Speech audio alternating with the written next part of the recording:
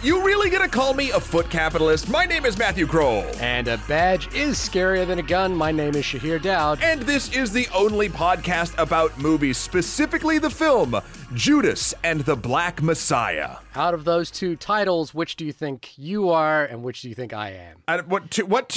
No, neither of us want to take the label as Black Messiah. I'm telling you now. What two titles? You mean out of the one title? Judas and the Black Messiah. Oh, I thought you meant the title of the film. Out of the two titles that are in, the two names that are in that title. One is a name and one is a title. We're getting off to a great start. You could call someone a Judas as a title. And you could, and both are religious figures. They're both figures in religion. One is a religious figure. Anyway, hi everyone. Welcome to the podcast. Nice to have you back. Listen in as we get semantic on this one. Of course. How are you, Matt? I'm okay. I'm just checking my levels right now. Big pro podcaster move. Oh yeah. I just got to make sure that, nope, okay, don't know why that happened. Never mind, I'm great. Listen, we had big news. The Oscar noms dropped. They did. I only found out like a day or two late because I don't even pay attention anymore. Yeah, I gotta admit, I haven't really followed the Oscar noms, although I did I don't know why, I did get a real joy. There's a video on Twitter floating around of Thomas Vinterberg realizing he's been nominated for Best Director. Aww. And it's a real, he drops to the floor, back on his couch kind of thing. He's like, what? It's really nice. If you have seen Another Round, read up. There is a sort of a sad story about how Another Round got made. Or not how it got made, but a tragedy that befell Thomas Vinterberg as he was making the film. And so that film, in particular, we haven't discussed it on this podcast yet, but it's quite a joyful film, given that what happened to the director as he was making it. But it is like this sort of ode to joy, I guess, in a way. And Mads Mikkelsen, boy, dude's got some moves on him. Yeah, I'll say that much. The last moves I saw him in was Death Stranding. Oh, right. Okay. And there were technically moves in that. Yeah. Postal moves, right? He wasn't doing the postal moves. That was Norman Reedus. But anyway. Should we just quickly recap some of the nominations and just kind of get a quick thing? Because, as we do on this podcast every year, as the Oscars come up, I know it's weird. We're walking contradictions. We talk about the fact that we don't really care about the Oscars, but we secretly really care about the Oscars because the Oscars acts as a good focal point for a summary of the year. It's a good point to look at stuff. It's also like a good water cooler moment, so we like being able to join in the conversation because we need those clicks. The Oscars is a tool for us. Much like it is a tool for everyone involved. I was going to say, much like we are tools. Well, yeah, but that's a different sort of thing. Now we're getting into our other titles. Yeah. And there's nothing wrong with that. And I love the moment you described when people it's the highest honor in the land, even if it's a land of commercials. It still means something to the people involved in it. I found it's meant less and less to me outside of a great focal point to what you just said, toward conversations about cinema. Exactly. And it's also an excuse for me to get pissed about a thing. So, look, it does actually do a lot for me. Maybe I should start liking the Oscars. I don't know. Maybe you should become an Oscars commentator in some way, like the angry Oscars commentator. Oh, I'm sure. Yeah. Let me see.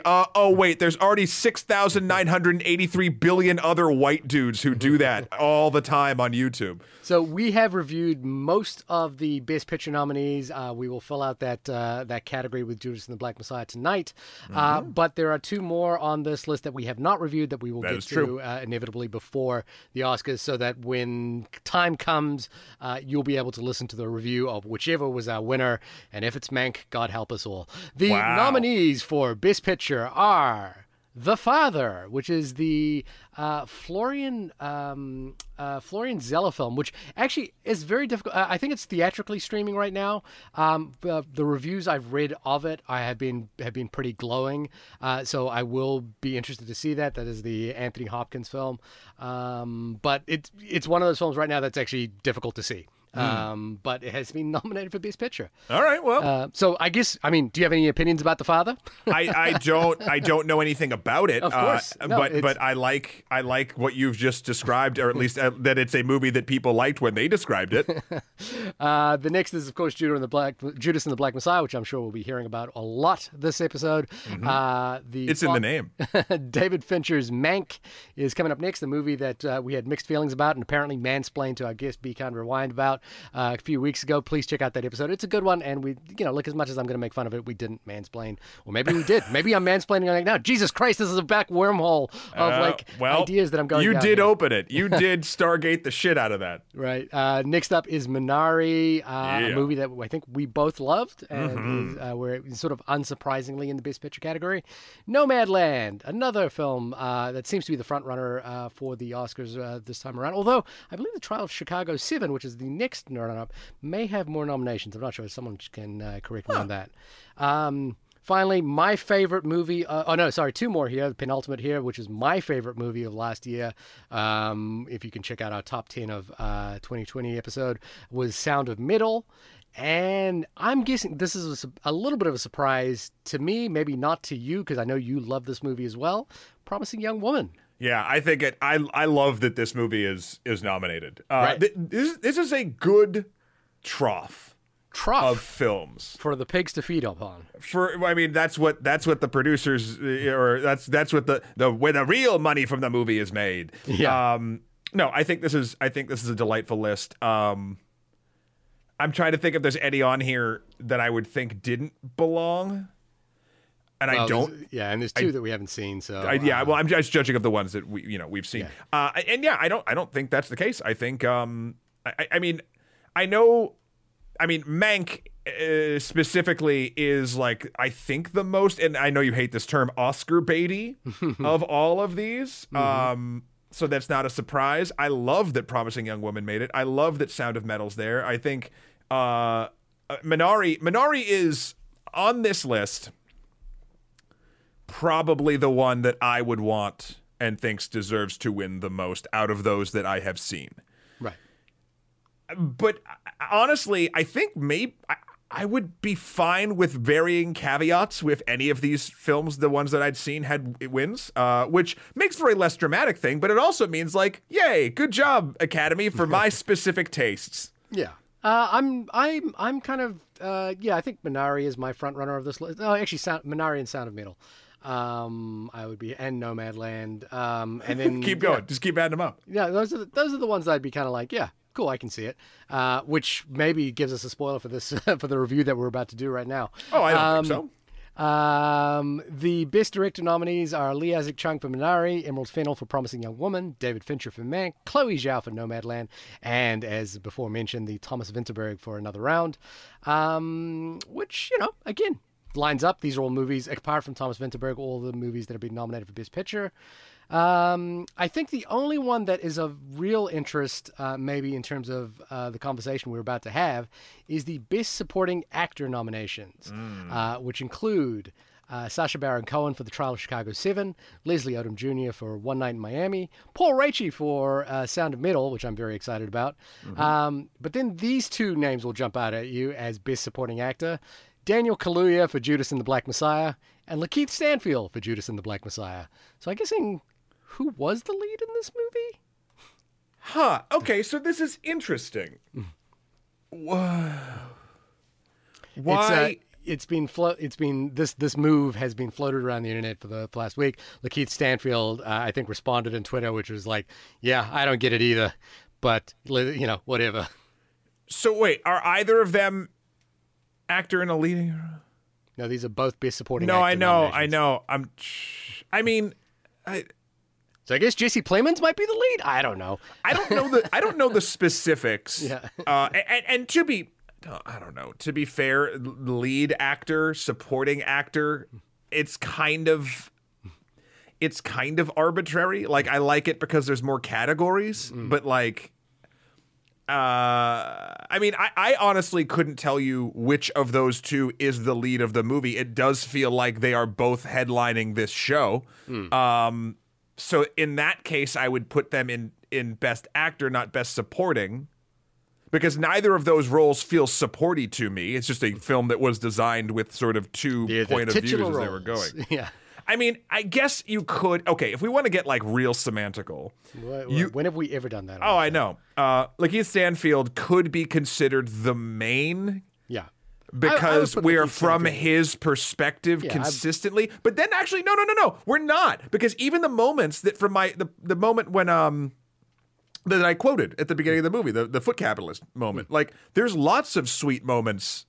Right, but the lead actor doesn't necessarily have to be the perspective. I know. I'm trying to find. That's why I kind of went a little bit semantic. Like I'm trying to find touchstones that I can grab onto in this raging river of dumb soundingness. And I'm not. I thought I found one, Shahir, and then I grabbed it, and it just popped out of the mud, and I kept going down the rabbit. I feel like I came through and chopped your hand. I don't think you did. You are the river. This is an Indiana Jones reference, isn't it? We're doing Indiana Jones at this point. I guess. Yeah, I don't know. Yay, Oscars. At any rate, yeah, we'll keep you up to date. We'll try and get every film into the list. Actually, when are the Oscars this year? I don't even into rotation. April 25th. So we got a little bit of time to get every film in there, and we will do so as we do every year. And I'm sure, just like every year, we'll do the Oscars episode, and I will not watch it, and you will, and rage tweet it. You'll rage. I don't rage tweet it. I haven't watched the Oscars in years. Oh, I don't. I thought you watched it. I thought you watched it every year. And tweeted watch it. I don't tweet about it. I'm sure there was like a time I have seen you tweeting about the Oscars or tagging me in every Oscar win at some point. I am sure that I have done a tweet during the Oscars. I'm sure I have. I have seen you react to the wins one year. I think probably for Best Picture when it was over. That feels like the one. I've to be honest, I don't know if it's just the pandemic or whatever, or because it's a wretched hive of scum and villainy. I've been falling off Twitter pretty hard. Right. I check it, but I don't really post. I type out things, and I'm like, who gives a shit? Like I just delete it. Like I definitely do that all the time. Hey, everyone, if you want to hear us tweet more, if you think it has any remote value, email us in onlymoviepodcast@gmail.com. I don't know if it does. I used to feel good about it, and now I just don't. I do tweet a lot, but like not about anything, just like random asides that I know 3 people maybe read. So well, yeah, but also you do a really good job interacting with the Only Podcast About Movies Twitter as well. I don't know if listeners, if you don't know this by now, Shahir is the active one on there, and I'll chime in like if we're talking about Marvel or Muppets or some shit. But like. Yeah, I like that. That's your range. Marvel and Muppets. I mean, I was just trying to think of 2 things that I really enjoyed. Yeah, so you do a great job on there. I think I'm fading from it, and I don't know. Maybe I'll find love for the game again one day. Well, someone who did find love for the game was Logan, who emailed us in, and I'm very happy that they did, because this email just lit up our lives for a solid day. I floated on the fumes of this one for a day or two, which was just lovely. Well, the pleasant... It's an aroma. Yeah, the aroma of this one. Hi, guys. This email is quite out of the ordinary for me, but I just needed to send this to thank you for the hours I've spent listening to you talk about movies. I'm in my late 20s. I feel old saying this, but can't complain, and I love movies. Well, yes, of course, it's not just your soothing voices that make me enjoy the podcast. Anyway, I also love talking about movies and sharing my thoughts. Unfortunately, not many of my friends or even acquaintances watch the same movies I do, which makes talking about them obviously quite a challenge, but that's where you come in, you being us. Just listening to the 2 of you talk about a movie makes me somehow feel part of that conversation. Whenever I watch a movie and I see you've posted a review of it, my next hour is set. I even choose movies in function of your podcast. Usually I'm always a couple of weeks late to the party because I have to wait longer to get access to a movie, but still I've listened to the majority of your podcasts since I discovered them. It's actually because of you that I got to appreciate podcasts. So a big thank you from my side. I truly appreciate the work you put into this since I started listening to you. I even finished my first screenplay. I worked on it after I was in the past year. It's my first one, so it will most definitely never be discussed by you guys. It most likely sucks even, but I'm happy I took this step and I actually enjoyed the writing process very much. And I'm going to put a pin right on that one, Logan, because I hope very much that your film is one that we get to discuss on the episode, and I'm sure your love and passion of movies has made that, but especially with our tutelage at some point. Logan, I got 3 things for you, okay? First of all, I mean, there's a preamble of thank you very much. That was a very lovely email. It did make me feel very awesome for the entire day. But 1, 20-something, not old, buddy. Yeah. So sorry. You can get that eventually. You can have that title eventually. Right now, we're old. Shahir and I are old. We are redacted. Years old. And it's just too much there. Let's see. What was my second point around it? The screenplay. It is amazing that you wrote a thing and also that you're just like, you did it for the love of the game. Yeah. Like, I think that's the one thing whenever I even used to, back when conventions were a thing, when Shahir and I went to PAX and did it for this podcast a couple times, and I've done it for extra credits. And when people ask, like, what's the best thing you can do to get started? Like, the dumb sort of like, it feels trite, but it's really not, is like, just do the thing. And I always caveat it with, understand that it's going to suck. Yeah. Like that's how you start this, and that's such a lovely sentiment. And third, I love the compliments you gave, but please get your hearing checked, because I don't know if our voices are as nice as you have described them. What are you talking about? What are you saying here? For 40 years. For 40 years, smoking cigarettes, talking about movies. Logan, thank you so much. If you want to email us in, again, to either sing our praises, tell us how horrible we are, or just talk about us tweeting, you can do that at onlymoviepodcast@gmail.com. I will say, as the person who does interact, a couple of my favorite interactions so far, I won't name the names here because they probably haven't asked them. Because then they'll be held up in a court of law. That's true. But on Instagram, a listener puts up the movies that they're watching, which has prompted me to actually do the same thing. I'll just put up a poster of the movie I'm watching. And what usually happens is this person is watching a movie a day, and I will just, when I wake up first thing in the morning, I will be on Instagram and I'll see what they're watching, and I'll chime in and with a pithy one-liner about what they're talking about, and we talk about them, the movies, and I really, really enjoy that, so thank you for that. The second one is one of our listeners is also a filmmaker and sent us their short film for us to watch, which I did, and it was delightful. Like, it was great. I actually was really excited about it because there's that little moment of dread when someone sends you something to watch and you don't know them personally, and you're like, oh man, what if this sucks? What if, like, how am I going to say it? Am I just going to ghost them for a little bit?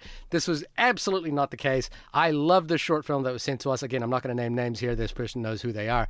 It was delightful. It was exciting to see them actually went out and made something. I don't know how much stuff they'd made before, but it was a really, really great watch, and I really appreciated you sending us that short film for us to watch, and it was just cool to like see people, like that this person actually took the thought that it would be fun for us to watch something that they had made, knowing that they have listened to us ramble on forever. I was excited by that, and I really appreciated it. I can't believe you're holding out on fan goodies for me. You have access to the email. I didn't even know that came in. Is it just, it's just a standard email? It's the one we just advertised? Yeah, it's in our emails. Yeah, well, I want to look at it. Yeah, I will send it to you after this. It's really wonderful.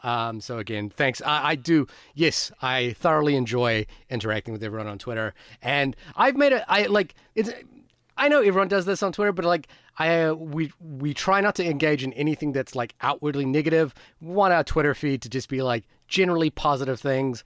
We want people who take the time to like interact with us to feel like they have a good experience interacting with us.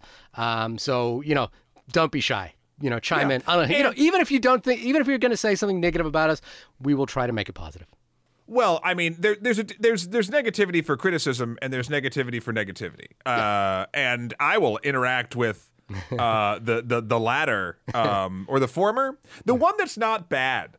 Oh, okay. I will interact with day in, day out, and you'll have to catch me on a spicy day if you ever want to get some fucking BattleBots vibes. All right, well, break out the chicken tikka masala, because we are going to jump in right now on some spiciness. I was so hungry, and now I'm even worse. Judas and the Black Messiah, directed by Shaka King. Matt, could you tell us what Judas and the Black Messiah, or tell us who the titular Judas is and the titular Black Messiah? Well, I'm not gonna tell you specifically. What I will do is read the Internet Movie Database's brief description of Judas and the Black Messiah. Ahem. Bill O'Neill infiltrates the Black Panther Party per FBI agent Mitchell and J. Edgar Hoover. As party chairman, Fred Hampton ascends, falling for a fellow revolutionary en route. A battle wages for O'Neill's soul. Yeah, did that like 9 times because that last sentence was weird. There's a lot going on in that, and I will say, like, just from a poetic point of view, as Party Chairman Fred Hampton ascends, falling for revolutionary en route, it's just there's a lot going on here. I'm not sure if that was intentional or not, but it certainly caught my eye. Someone was an English major. Look, the story of Fred Hampton is one that is well known in amongst essentially the general narrative about the Black Panther Party and the narrative of the COINTELPRO movement. What would you call it? The COINTELPRO program from the FBI. Program. So, we're obviously landing into historical drama here at this point by, a biopic essentially. There is something about this film which I thought a lot about the phrase that you use to describe movies like this, and it's kind of one of the reasons why I don't like the phrase, which is Oscar bait. Because I think, I don't think this film's Oscar bait at all. But I think the way you describe or use the phrase Oscar bait could be applied to this film. Right? How so? Use my definition, please. Your definition of Oscar bait is a movie set up to win awards, and usually in movies that are set up to win awards have a historical basis for them, have a central performance which is based on a historical figure, which is a larger than life performance or a larger than life figure, a la Malcolm X, a la the great man trope. I think a lot of what you can characterize as an Oscar bait film could fall into this category, and even just reading that description. Is kind of it rings true to my ear about like why that we think that term applies, and I'm saying this as a person who doesn't like that phrase. No, I know you're setting up the straw man for me, so I don't have to. Yeah. I mean, here's my rebuttal to that. If that's the case, why doesn't it feel like Oscar bait? I think that's an interesting one, because I think the thing is, when you use the phrase Oscar bait, you use it for something you don't like. And I'm guessing you like this movie. I do like this movie, and that's not necessarily true. I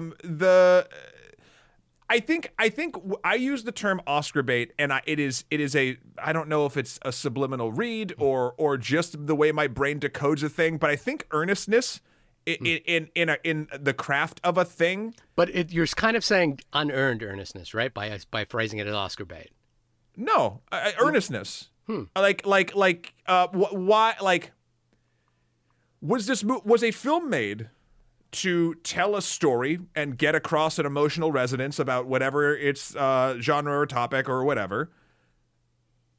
Like at its focal point, when it was crafted, when it was decided, when it was incepted into the world, or does it feel like, whether or not it was the intention or not, that it's just sort of out there to win awards? And again, which makes it seem unearned or inauthentic in some way, right? Yes, I would say that the films that I would label as feeling Oscar baity have an element of feeling what was the word? Inauthentic. Inauthentic, yes. Yeah. It has a negative, and so when you use the phrase Oscar bait, it has a negative connotation. So I'm saying you tend to use it for films you don't like. I guess. Yeah. I mean, what I'm saying is, let's put it this way. Yeah. I liked Mank, right? Yeah. I think Mank is hyper Oscar bait, right? Because I don't feel like because I feel like its crafting was not as like it feels slightly more disingenuous than say a Judas and the Black Messiah, and I don't know why that is. Yeah. And I'd love to sort of discuss as to why, but those are the reads I get. I like both films. Yeah. And yes, you are correct in this. I will say that like I have trashed a film before because I feel like it's just Oscar bait. I can't think of one right now, but I know I have. Spotlight. No, Spotlight has deep structural problems. I think you that's where the phrase originated from on this podcast, right? Sure, probably. It's been a bit, but anyway, my point being. And actually, side note, we should have a spotlight off at some point. What is that? What is a spotlight off? I guess it means, because I don't remember it enough at this point. Like it does. Do you know always come how many up. times I've watched that movie since we discussed it? I literally watch it at least twice a year now. I've literally not. But what I'm saying is maybe at some point we should have like the great spotlight debate, and I'll rewatch it. Yeah. and we'll go from there. I don't know.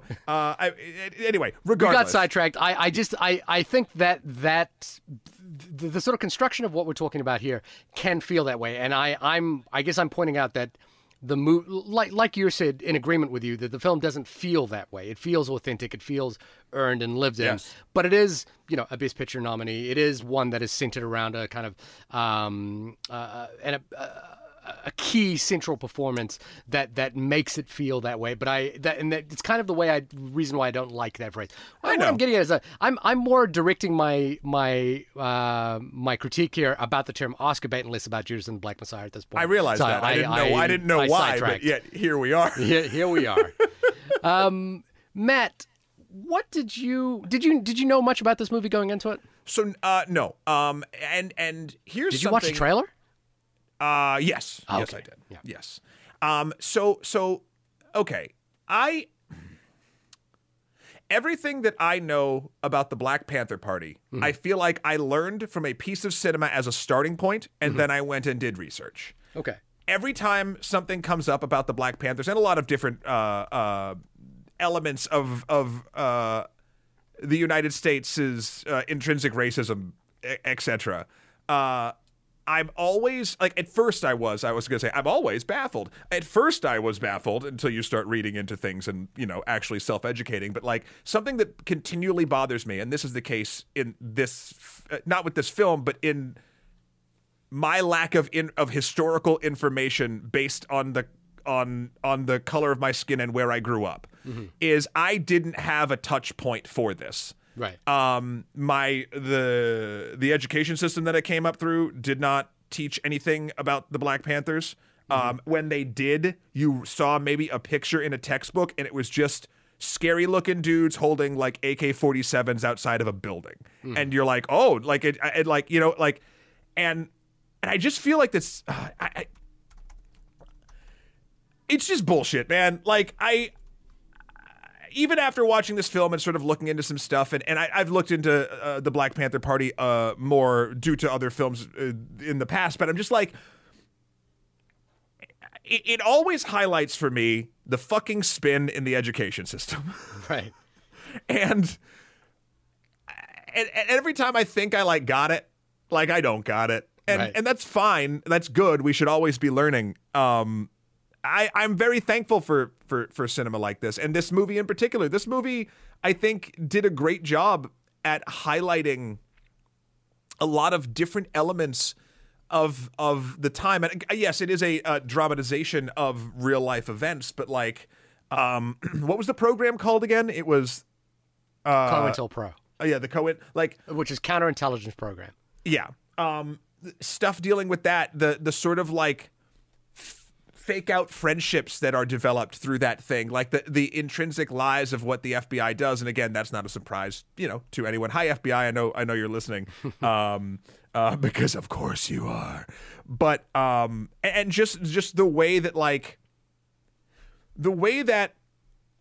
I feel like the education system that brought me through it failed me in the sense of teaching me that all of these things are made up of people. Nothing is a monolith. Nothing is governments are people. I don't know. The bottom line is films like Judas and the Black Messiah, I really appreciate because it gives me a micro look at a macro world that I never could have that I did not have prior to seeing it. And I think this movie does a lot. This movie does what I hope a sliver, a one fucking micro iota of what we try to do with extra history. And what it does is sort of inspires you to learn more about the system, about the topic matter, once the film is over. Right. And it does it through great fucking cinematic wizardry. This movie looks and feels great. It is shot and lit wonderfully. The thing that got me in the beginning and how I knew I'd kind of just be on board for the ride and that I liked it and I blinked and it was over, was the shot of him, of of him going into the bar at first in like the shitty Humphrey Bogart trench coat and trying to pretend to be a police officer that eventually gets him caught and into Agent Mitchell's clutches and yada yada yada. And I was just like, oh shit, this is what this movie is. I was like, okay. Yeah. And then like, I don't know, I feel like I'm just gushing at this point. What about you, Sheer? How did you feel about this film upon watching? So I think we've had the conversation on this podcast about historiosity, or the translation of history into cinema, and its relationship to history. And I think, listening to the way you talk about the lack of information that you had about the Black Panther Party through your education in the United States, I think it's really fascinating, because I think for a lot of people, the knowledge of the existence of the Black Panther Party, which kind of dwindled around, like pretty much by the 1980s, the Black Panther Party had kind of dwindled in its power. For many people, a sort of acknowledgement of the Black Panther Party in popular cinema was through Forrest Gump, which, had scenes of the Black Panther Party and, people joining the Black Panther Party. I think at one point, Ginny becomes a member or, affiliated with the Black Panther Party in that film. And there's sort of like a passing discussion about their role. I was invited to the Black Panther Party, but it wasn't much of a party. It was just a lot of guns. That's my bad Forrest Gump impersonation, by the way. So I think it's really interesting to sort of hear it from that point of view. To be fair as well, my understanding of the Black Panther Party comes from, I think when I was 15 or 14 years old, seeing Malcolm X for the first time, Spike Lee's movie Malcolm X. And for me, the reason why this topic of the civil rights movement became important was sort of somewhat tertiary to my life, but essentially I was like the only one of a very few brown kids in my school. So yeah. I often felt that I couldn't quite express the. I had this weird. I guess I had the weird experience, which was that I found that white friends or people I know would say things around me that I felt were racist, but I felt like they were kind of saying it in a sort of gentle, kind of carefree way. But then, like, there was a part of me going, "Wait a minute, that's just such a weird thing to say about people that might look like me or have right. a different complexion to you." And so, for me, Spike Lee's Malcolm X became kind of like an outlet that I, It got me interested in the civil rights movement. It got me interested in that. And there was no point in which I identified, directly, but it was like I just found like this sort of analogous experience that resonated with me.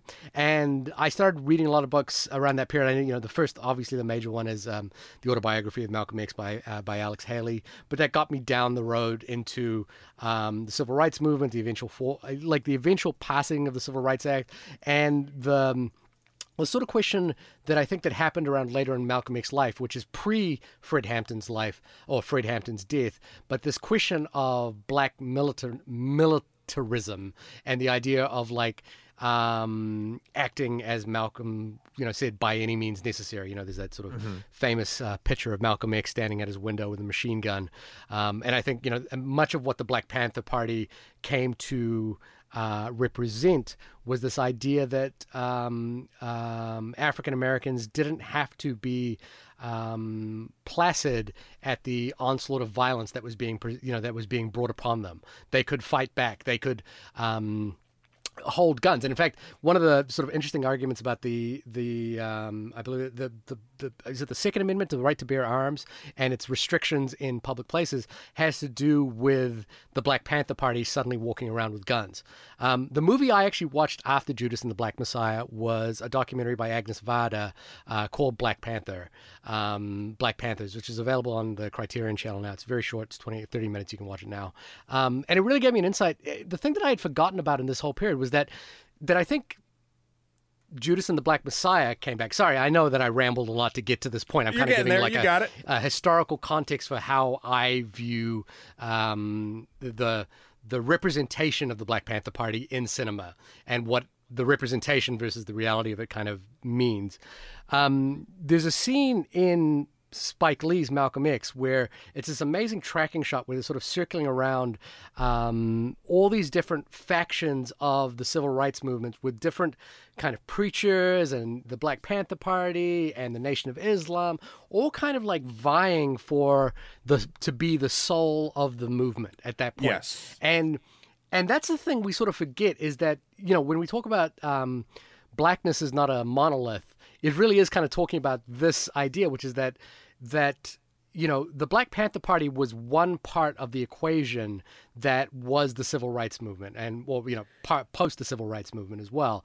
And this story, I think, kind of sheds a light, which we understand from the Martin Luther King story as well, which was involved in COINTELPRO, and Malcolm X's story as well, is how much this idea of factionalized black, the phrase that the FBI used was black extremism, which I don't want to use because I actually think that diminishes what was talking about there. It was I guess, how would I describe the movement to kind of support black communities, to kind of create an environment for blackness to prevail, to, and as this movie kind of sits out, one of the main things that the Black Panther Party was doing is giving kids breakfast. That's kind of this amazing thing that we're sort of taught to think about the Black Panther Party as people with leather jackets and guns. But what, one of their main actions in this movie, and I think in history will prove, was to support communities, to support the communities that they were a part of. And here's the interesting thing, too. You're right. The Black Panther Party was sort of the one that, the only one that got name dropped, especially in a lot of education systems, et cetera. But it was sort of just that sort of, in that, like, fear-based sort of vernacular, right? Yeah. The interesting part is, the interesting and sad part, I should say, is that probably means that, like, I'm not saying that they were the most effective group, but they definitely had the best branding. Oh, yeah. I think that was one of the most intelligent things about Huey P. Newton and, the approach of the Black Panther Party was unification through aesthetics. It was like, oddly, it is the sort of the tactic of most military communities to set up a single unified aesthetic. It was the black jackets, it was the berets, and it was the guns, and the badges as well, and the black fist. And it's incredible. It's powerful. It works. And it's kind of amazing when you see it in action here.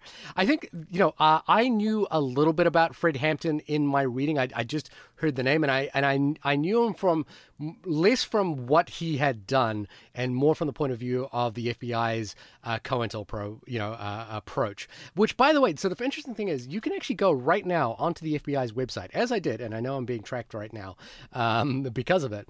But you can actually find the archives about the COINTELPRO movement in their archives, and all the documents and communications that they had about it is available on the website, so that you can actually read and see how this moved. And it's sort of, they totally won't track you for going. I know I'm totally being tracked at this point. But just to kind of give, because on the one hand, yes, this film is about the relationship between Bill O'Neill and Fred Hampton, and the kind of, as Shaka King, the director, kind of described it, it's the departed by way of the COINTELPRO movement. So it's the departed in the Black Panther movement. This sort of betrayal of brothers kind of story. Yeah, that's how he was pitching it back, or not him. The original screenwriters called it the Lucas brothers. Yeah, yeah, they called it a combo. What was it? So sorry to interrupt. Departed in COINTELPRO, right? No, in the Conformists. Oh, the Conformists. Okay, the Bertolucci film. Yeah, so okay. they that's what in 2014 when they were trying to shop it around even before they met Shaka. Yeah. Where I think they met like on a TV job somewhere, then they pitched it, and then that's when he got involved. That's sort of what they were pitching it as. But but both analogies I think work. Yeah. And so just to, you can, the FBI's page about COINTELPRO is really fascinating. They acknowledge that this is part of the sort of tarnished history that they have, which is really fascinating. But this will get into a bigger topic that I want to talk about a little bit later on. I realize as well that I'm giving a lot of preamble before I actually even talk about the movie. Yeah, I was waiting on, I was like, what's about the movie though? But I just want to talk about COINTELPRO really, because it's not a topic that has actually been breached in cinema that often. often. This is the only podcast about FBI programs from the 1960s. Yeah. So in 1956, to disrupt the activities of the Communist Party in the United States in the 1960s, it was expanded to include a number of other domestic groups, including the Ku Klux Klan, the Socialist Workers' Party, and the Black Panther Party. All COINTELPRO operations were ended in 1971, although limited in scope. This is somewhat ended, air quotes. About 2/10 of the 1% of the FBI workload over a 15-year period. COINTELPRO was later rightfully criticized by Congress and the American people for abridging First Amendment rights and for other reasons. And if you look at the way, again, if you go on the FBI archives right now, you can actually find the document, the sort of communications about what they were doing to set up against black extremist parties. And the sort of key line here was their mission was to expose, disrupt, misdirect, discredit, or otherwise neutralize. And they did this in the sort of, I guess, in the most generous of terms, in the fear of communism spreading through American society, which, you know, as Chairman Fred kind of directly says in this movie as a Marxist-Leninist, you know, that is the direct goal of the Black Panther Party in this story. And they identify, you know, very heavily with Chairman Mao. They call each other's, you know, chairman. So I think, you know, while I fundamentally am opposed to the way the FBI went about what they did. Hello, please don't track me. I kind of understand the conflict at the very heart of it. I mean, communism in the United States and the history with it is so fascinating. It doesn't have a straight through line. It is, look, communism, here's the thing about communism. It works great on paper. That's the great line in The Simpsons, isn't it? It's like, maybe in theory, communism works. Yeah, but so like, and I get it because like but I think what we're finding, especially in our current political day and age, and we got to get back to the movie after this, is no form of government currently, at least right now, is perfect. And capitalism, we're seeing the wheels fucking buckle ready to fly off of capitalism. So there's got to be some things we can take and learn from a variety, including communism, including socialism, including a bunch of different things. Like, but none of these work. And but I do understand the need of something like that as a scaffold. And it also is helpful / hurtful, depending on what side of history you come down on. For groups to identify / be called a thing, because then you can rally people for or against said thing. Yeah, and I think the way Shaka King kind of describes the two poles of this movie is that Fred Hampton is a socialist, Marxist, Leninist, communist, however you want to kind of define that term, which is, as we've kind of identified, pretty broad and somewhat nebulous, well, perhaps not nebulous, you know, when they describe themselves as identifying with Chairman Mao, versus a pure capitalist in Bill O'Neill. And, you know, the sort of the soul of the movie is the conflict between those two people. And in fact, as Shaka King described that, the movie that suddenly leapt to my brain of all things, that suddenly like made sense of how to read the sort of dialectic of the film was The Matrix. Of all things, because of the sort of Neo versus Cypher, essentially. And, you know, like Cypher is the I accept the reality that I want to believe the reality that we live in, and I would rather eat the steak. Which is, you know, happens in Judas and the Black Messiah. Versus, that is true. They eat a lot at a steakhouse. Yeah, sorry, and Morpheus versus Morpheus, who wants to destroy the system. And I think the reason why that resonates in Fred Hampton is that not that he, you know, like for him, and I think for the Black Panther Party, the issue is that capitalism has failed the black community. Yeah. Capitalism has failed, you know, like for all the tenets of capitalism being the sort of the central tenet by which the American society organizes itself, it has ultimately failed miserably people who are not white. And that is so while. And I don't want to suggest that I know more about Fred Hampton's philosophy than Fred Hampton or people who know more about the Black Panther Party than I do. But it feels like to me the shift to communism is really also a shift to say capitalism has failed us. and it's failing us miserably. And essentially what Roy Mitchell, the FBI, and in some ways what Bill O'Neill co-ops in this movie is the idea that capitalism might work for some of us, and for those of us that it does work, we should stick by it. And that's essentially, J. Edgar Hoover and the FBI. And I think that dialectic, the sort of Cypher Morpheus dialectic of Judas and the Black Messiah, I think really kind of connected the movie for me. Gee, it's almost like The Matrix is kind of biblical. True. There you go. It's almost like we're just telling the same story either in our narratives or in our history again and again. One thing that I haven't done, though, in that long preamble, I apologize for that up front. I would even say you're into the amble now. Yeah, I don't think it's I'm even just the pre. ambling. We're 45 minutes in. Is how I felt about how effective the movie actually was.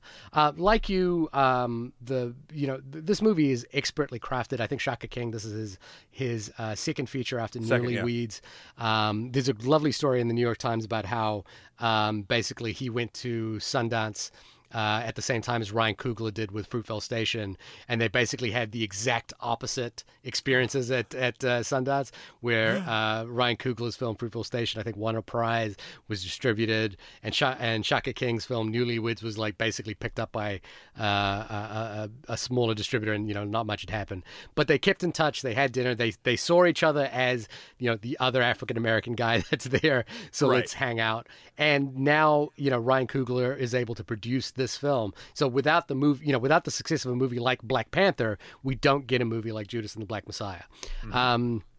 And I think all of the craftsmanship, the expertise that's behind the camera here, I think Shaka King does such a phenomenal job of understanding where the money is in this film, and the money is Daniel Kaluuya. There's a lot, like Sean Babbitt, the cinematographer who's worked with Steve McQueen quite a lot. It doesn't, the movie just looks incredible, but Shaka King knows Daniel Kaluuya is where you got to be pointing your camera and where you got to hold it whenever he's doing his thing. And man, when Daniel Kaluuya is doing his thing and giving those Fred Hampton speeches, it is electrifying, and in the way that Denzel Washington was with Malcolm X. It's mesmerizing, and the just even like before you get into the sort of the electricity of the performance, the real just the technical challenge of Daniel Kaluuya doing Fred Hampton is so amazing.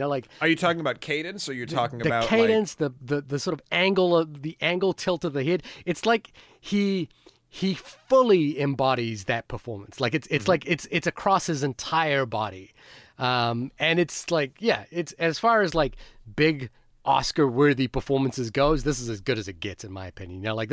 It's showy, but it's the reason why the Oscars for Best Actor always has that, that clip. If only he was nominated for that. If only he was nominated for it, yeah. But, he's nominated. What I didn't get to, though, was Lakeith Stanfield's character in this film, Bill O'Neill. And I think the problem that I have as a whole is that while I think everything about this movie is masterfully done, I think the film's emotional success hinges upon the way we get under the skin of Bill O'Neill and come to understand his motivations, right? I feel like if the film's emotional resonance works when we get why Bill O'Neill did what he did, whether we agree with it or not, right? That for me is where the film will land most successfully.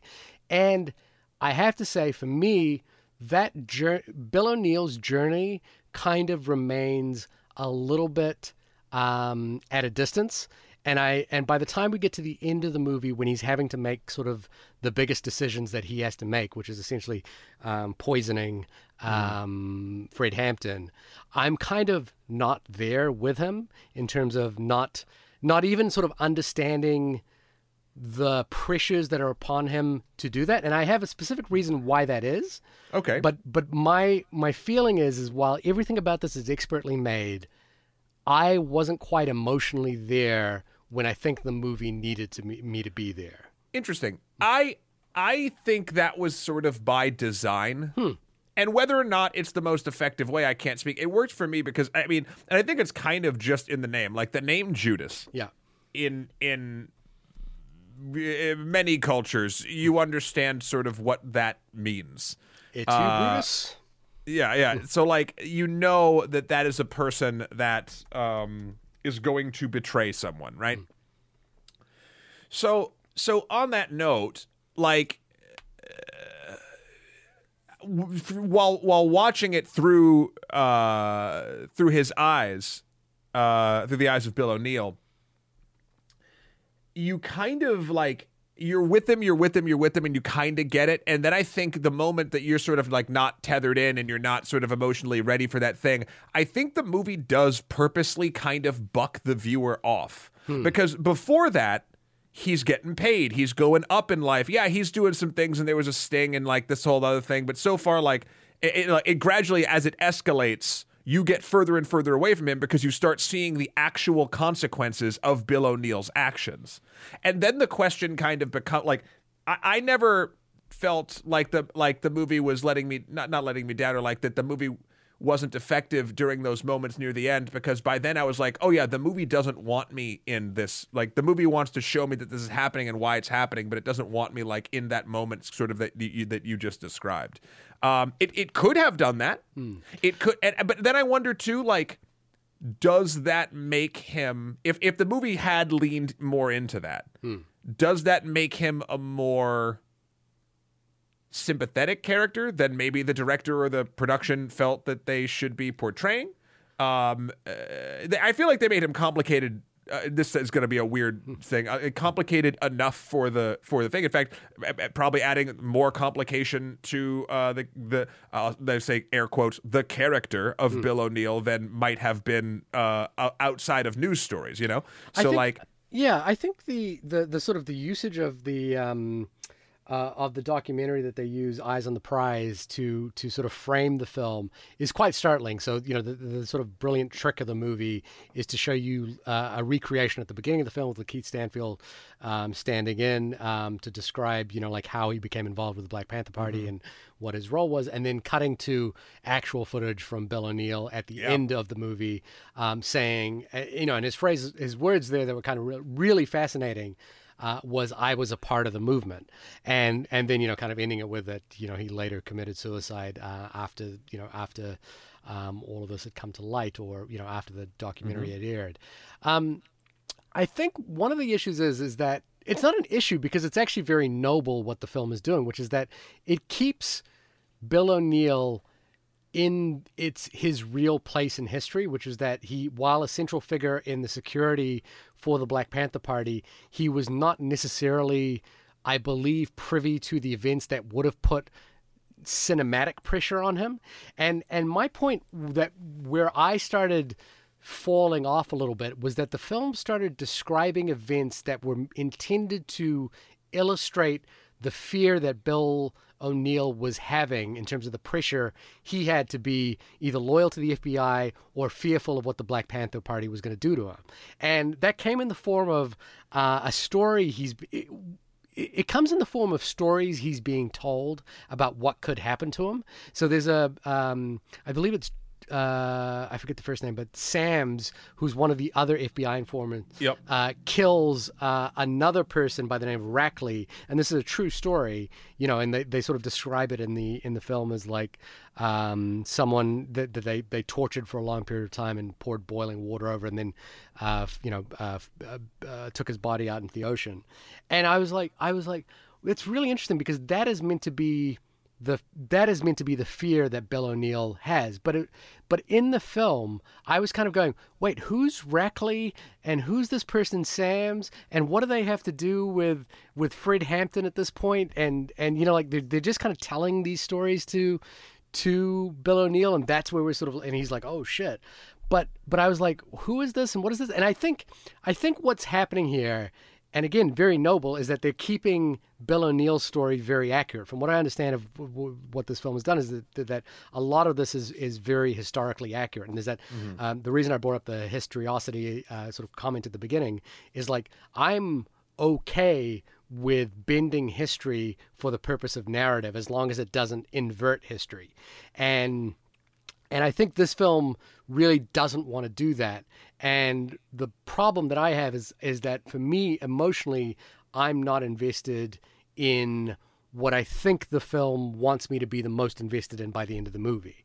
And that's sort of a difficult position to be in, because historically, I think the movie is wonderful. And to your point, I think the movie does a lot of justice to reforming what the Black Panther, like the vision of what the Black Panther Party was, and also presenting with us, like Malcolm X did, like Spike Lee did with Malcolm X, this, like truly amazing figure in Fred Hampton, who, lived and died by his love of his people and the idea that change is possible.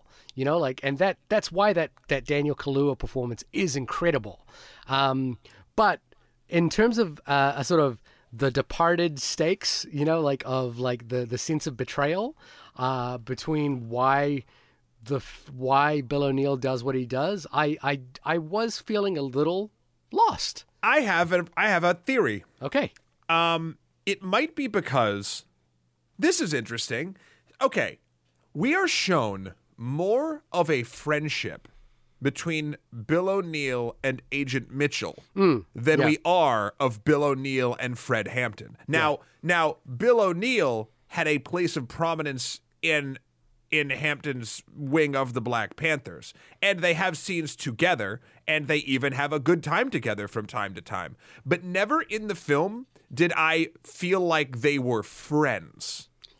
Good friends. And I think that might be where, the level of betrayal, there's something like in The Departed, there's a friendship that is crafted and then betrayed. Here, it is more of a position and a movement that is betrayed as opposed to an individual friendship. I don't know how far that sort of read takes what you're discussing. Yeah. But it is something that kind of jumped out at me now that you've mentioned it. I think that is an interesting thing about this film.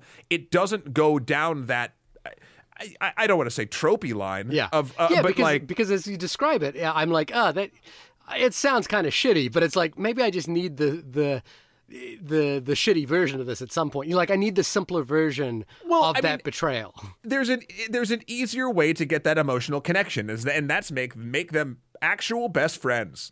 Or I think just really understand the pressures that Bill O'Neill felt. I guess. See, I understood those. See, that's the thing. And again, I'm not saying, this is obviously based on history. They shouldn't make them best friends, but I'm just saying, in the narrative of everything, I did understand as best I could from watching the film. I guess maybe what it is for me is that the sort of, when they start getting into the intricacies of the Sams, Rackley, and the Winters story, there's a point at which they use the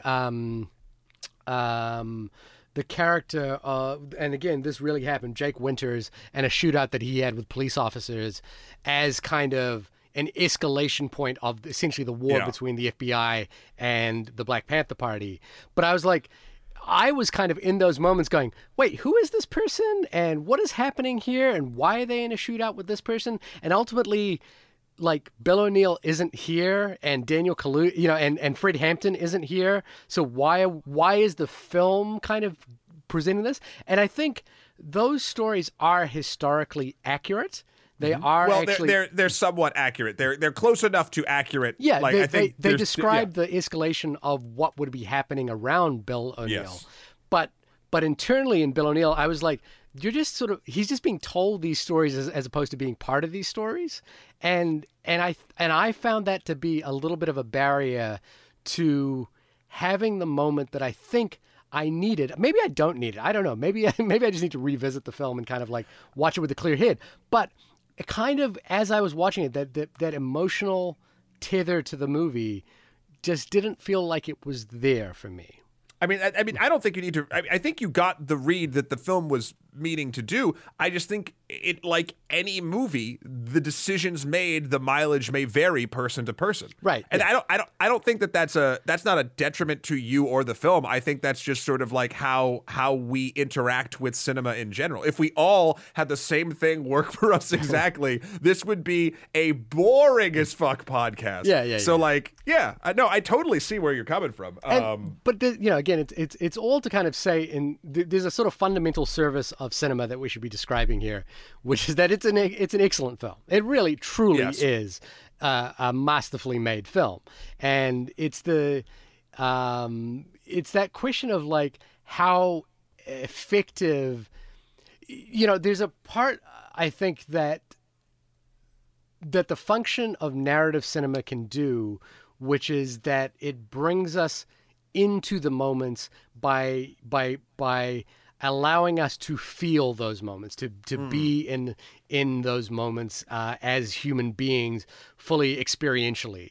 And that's what great cinema does. And there was a part of this which I found a little bit somewhat academic in its approach to history.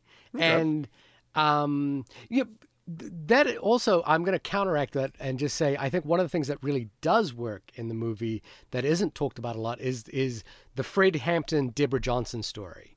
So Deborah, his eventually the mother of his child, who's there to witness his death. I feel like her connection to Fred Hampton and the way that she sees him and is sort of a key figure around the breakfast program and like being a witness to his death as well, is sort of more emotionally resonant than I think the Bill O'Neill story is, and it actually works quite well. It's more emotionally relevant in regards to Fred Hampton. Yeah.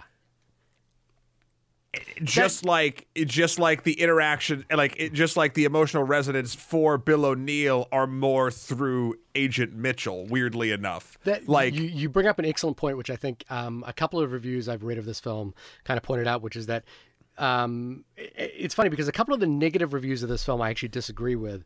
And one of the sort of arguments that's made is that this isn't really a film about Fred Hampton. It's really a film about the FBI and their response to someone like Fred Hampton. And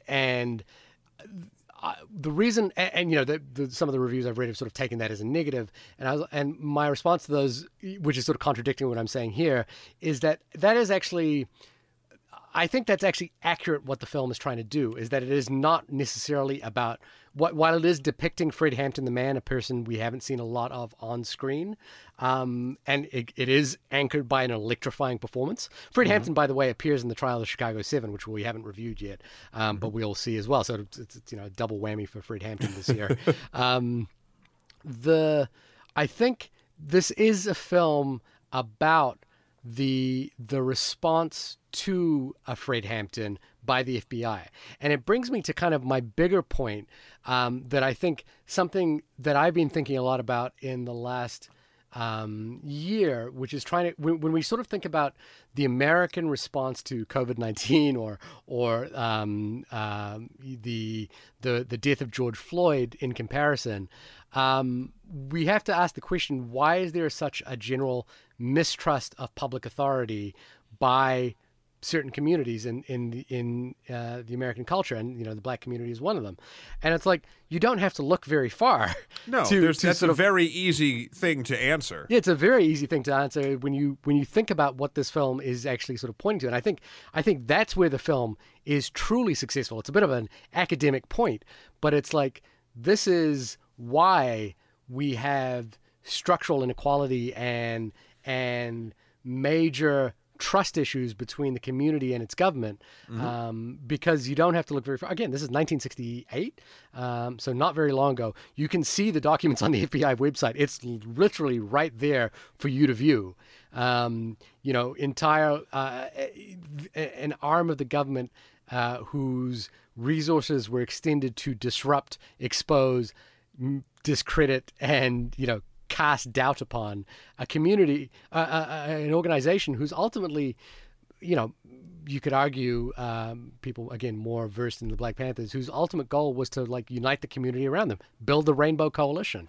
And here's the thing. I've seen a lot of criticism, not about the film itself, but about the Black Panthers and about just sort of different cultural movements and stuff. Well, it's a lot of like, oh, yeah, but what about, like, you know, that sort of thing. Yeah. And the truth is, all of the but what abouts, like, don't matter because every side is dirty. Yeah. Like, so you could just put that right out. Who's got the plan to help the most people go?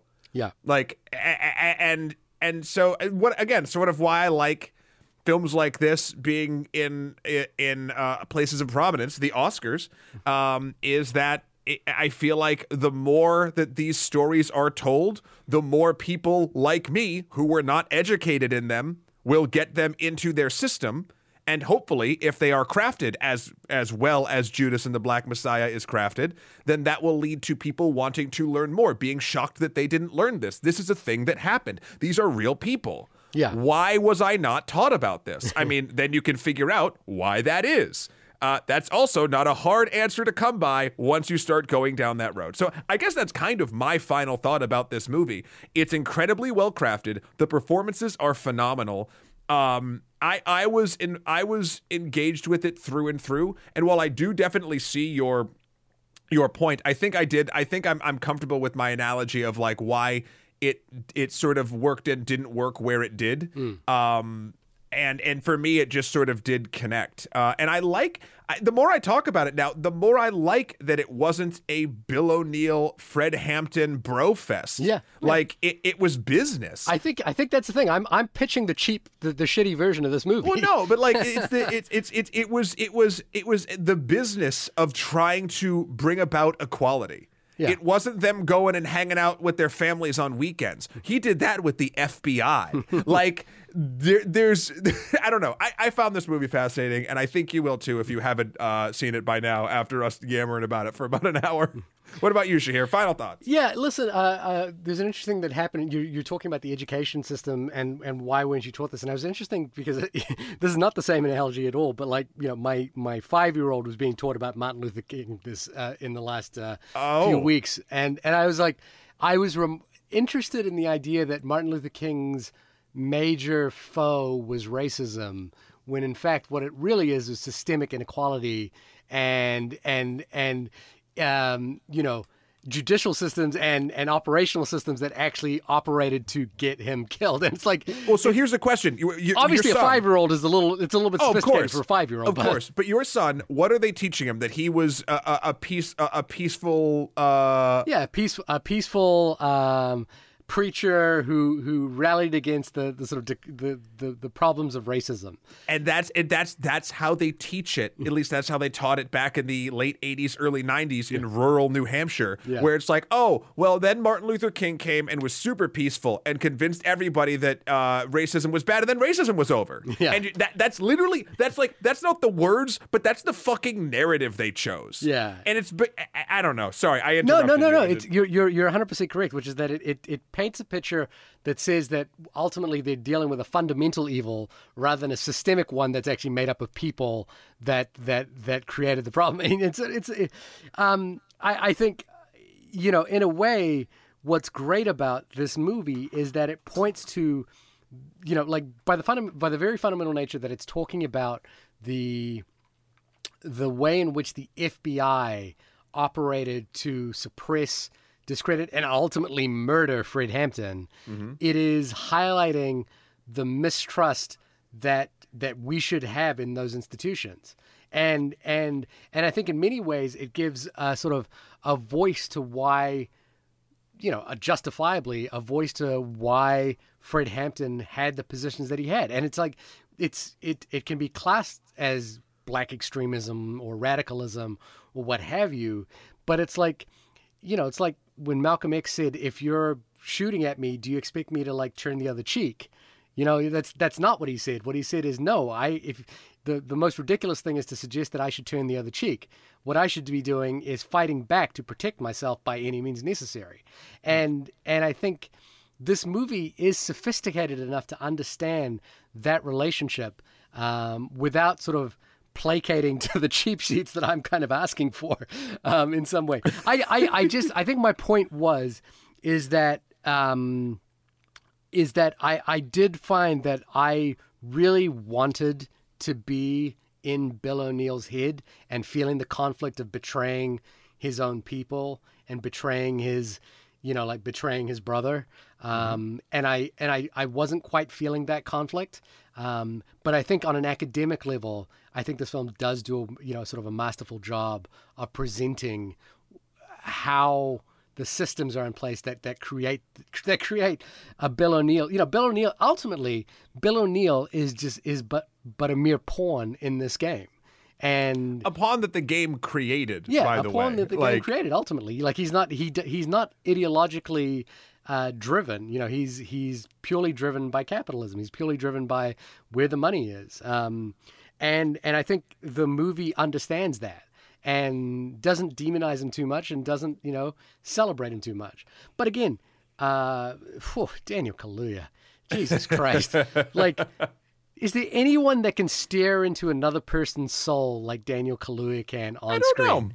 No. I don't know. I don't think there is. Anyway, this has been the only podcast about Judas and the Black Messiah. Shahir, when you are not re-educating your son after he's been told only half-truths at his current age, where can folks find you? I was about to, going with the Matrix analogy, I was about to use the phrase I was going to red pill him, but that has become one of the worst things possible to describe, and I'm glad. Don't do that. And I'm glad that the Wachowski sisters basically would respond with a fuck off for that. So you can see me trying to get my son to read the autobiography of Malcolm X at the age of 5 on my website at www.shahirdaud.com. That's SHAHARDAUD. Matt, when you are lamenting on the miseducation of one Matthew Kroll, where can people find you?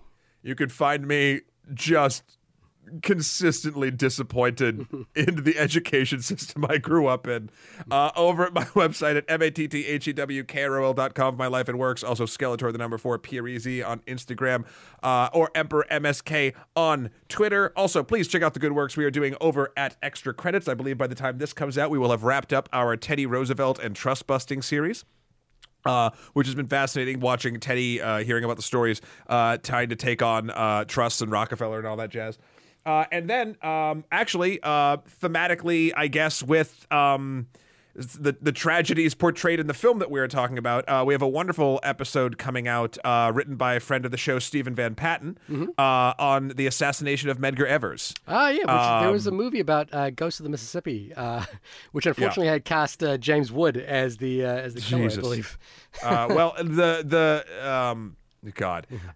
Anyway, that episode will be dropping, I think, maybe a few days after this one does, on the following Saturday. So please check that out. It's a wonderful episode about a horrible time in history. But again, it's stories that should be told. That's true. And yeah, so that's all I got. What is going up next week, sir?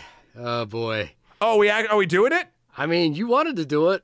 I did want to do it. You want to do it. I mean, I don't want to do it, but I want to do it. No, you want to do it. I want to do it. You want to do it. Okay, just own it. We've been doing, of course, we are talking, what else could we be talking about, but finally getting to the Sonic the Hedgehog movie. It's been on my radar the entire Side year. note, no, we're talking about the Snyder Cut of Justice League, but I will say this, I don't get a lot of free time to watch movies just for fun, and I got home the other night, and I got home. I left my office. I walked out of one room of my apartment to another. Holy shit, my life is wow. And I wasn't tired, and I just popped on the Sonic the Hedgehog movie. Oh, okay. It is delightful, Shahir. Have you watched it? I watched the first 10 minutes of it in a effort to understand whether my son could watch it, because he is interesting. He is obsessed with Sonic the Hedgehog. I think he probably could. He could, and also fucking Jim Carrey, man. like that is. I didn't even get up to Jim Carrey. He is amazing in it. Right. Like it's fun. It's a good movie, although all that movie is hyper energy, and I don't know if you want to introduce that. Can I tell you what I threw on last night, which people on my Instagram were commenting on in the middle of the night? They were like, "Why are you doing this?" I decided, as I was working, to, on my second screen, load up Batman v Superman, the director's cut. Oh, yeah! What the fuck was that about? What the fuck was that about? What? Why? I don't want you to kill yourself. Just want to watch a terrible 4-hour movie. You don't have to watch 2 of them. I come prepared to every podcast. I watch other movies. I try to engage in the conversation. You asked me to watch Justice League, and my curiosity was piqued. I fundamentally look. We're gonna do Justice League. I don't fundamentally think we should do Justice League, but we're gonna do it. And let's save why you think that we shouldn't do it. Yeah, I'll say why we fundamentally shouldn't do it. But I was curious to revisit Batman v Superman with that context in my head because I haven't seen the director's cut, and I was like, maybe I'm missing something about this. I'm not. No, we'll talk about I saw the director's cut of Bat v Soup Dawn of the. I saw that on an airplane, which is the optimal place for you to be forgiving to a film. The change in oxygen makes you more palatable and makes you enjoy sort of things more. No. I feel like I'm taking crazy pills right now because there is this revisionist approach to that movie that is happening on the internet right now, decrying it as a masterpiece. And I'm like, am I going nuts here? Are we watching the same movie? We are now, as a society, Batman, we are now in love with being outraged, and we'll tire of one outrage, and so we'll just swing to an opposite opinion really quick so we can be outraged about something else. It's weird. I've caught myself in it. It's not healthy. Get off Twitter. Not just you, everybody. Don't do it. I'm going roundabout. Just take a break. Play some RPGs with some friends. Shahir, one day I'm going to get you to play Dungeons and Dragons, and it's going to be dope. I think I would enjoy that very much. Anyway, sorry, now we're just tangenting. We'll be back next week with the Zack Snyder cut of Justice League. Oh my God, there's no way it's good. Watch us come back and we'll be like, what if it's a masterpiece? I'm trying to be open. I'm trying to keep an open mind. What if? So I will say this. This is how I'm going to end this podcast. This weekend, I'm going to get fucking day drunk as hell. And I'm going to throw on sweatpants. I don't even know if I own sweatpants, but I feel like I should buy sweatpants. And then just drink and watch the Zack Snyder Justice League cut. Because I feel like that's how it was intended to be viewed at this point. See, this is the advantage you have of me, which is that I cannot watch the movie in the daytime. You see, well, I gotta wait till 9 p.m. to throw this fucking thing on. We'll wear masks, sneak over. We'll go on opposite ends of the couch. I'll have to sit outside your house and sit on the balcony. I'll put up a plexiglass divider and just sneak out for 4 hours. I mean, no one will miss you for 4 hours. It's 4 hours. Jesus Christ. Anyway, hey everyone, do your homework. Or don't. I want to take this. I will take this cinematic burden, or we will. I'm asking Shahir to do it as well, and so you don't have to. But I do. Yeah, because you haven't made the audience hasn't made a deal with the proverbial devil being me. You, for some reason, have tethered your cinematic life to me. I made my bed, and now I'm sleeping with you. Goodbye, everyone. Well, all right. Good night.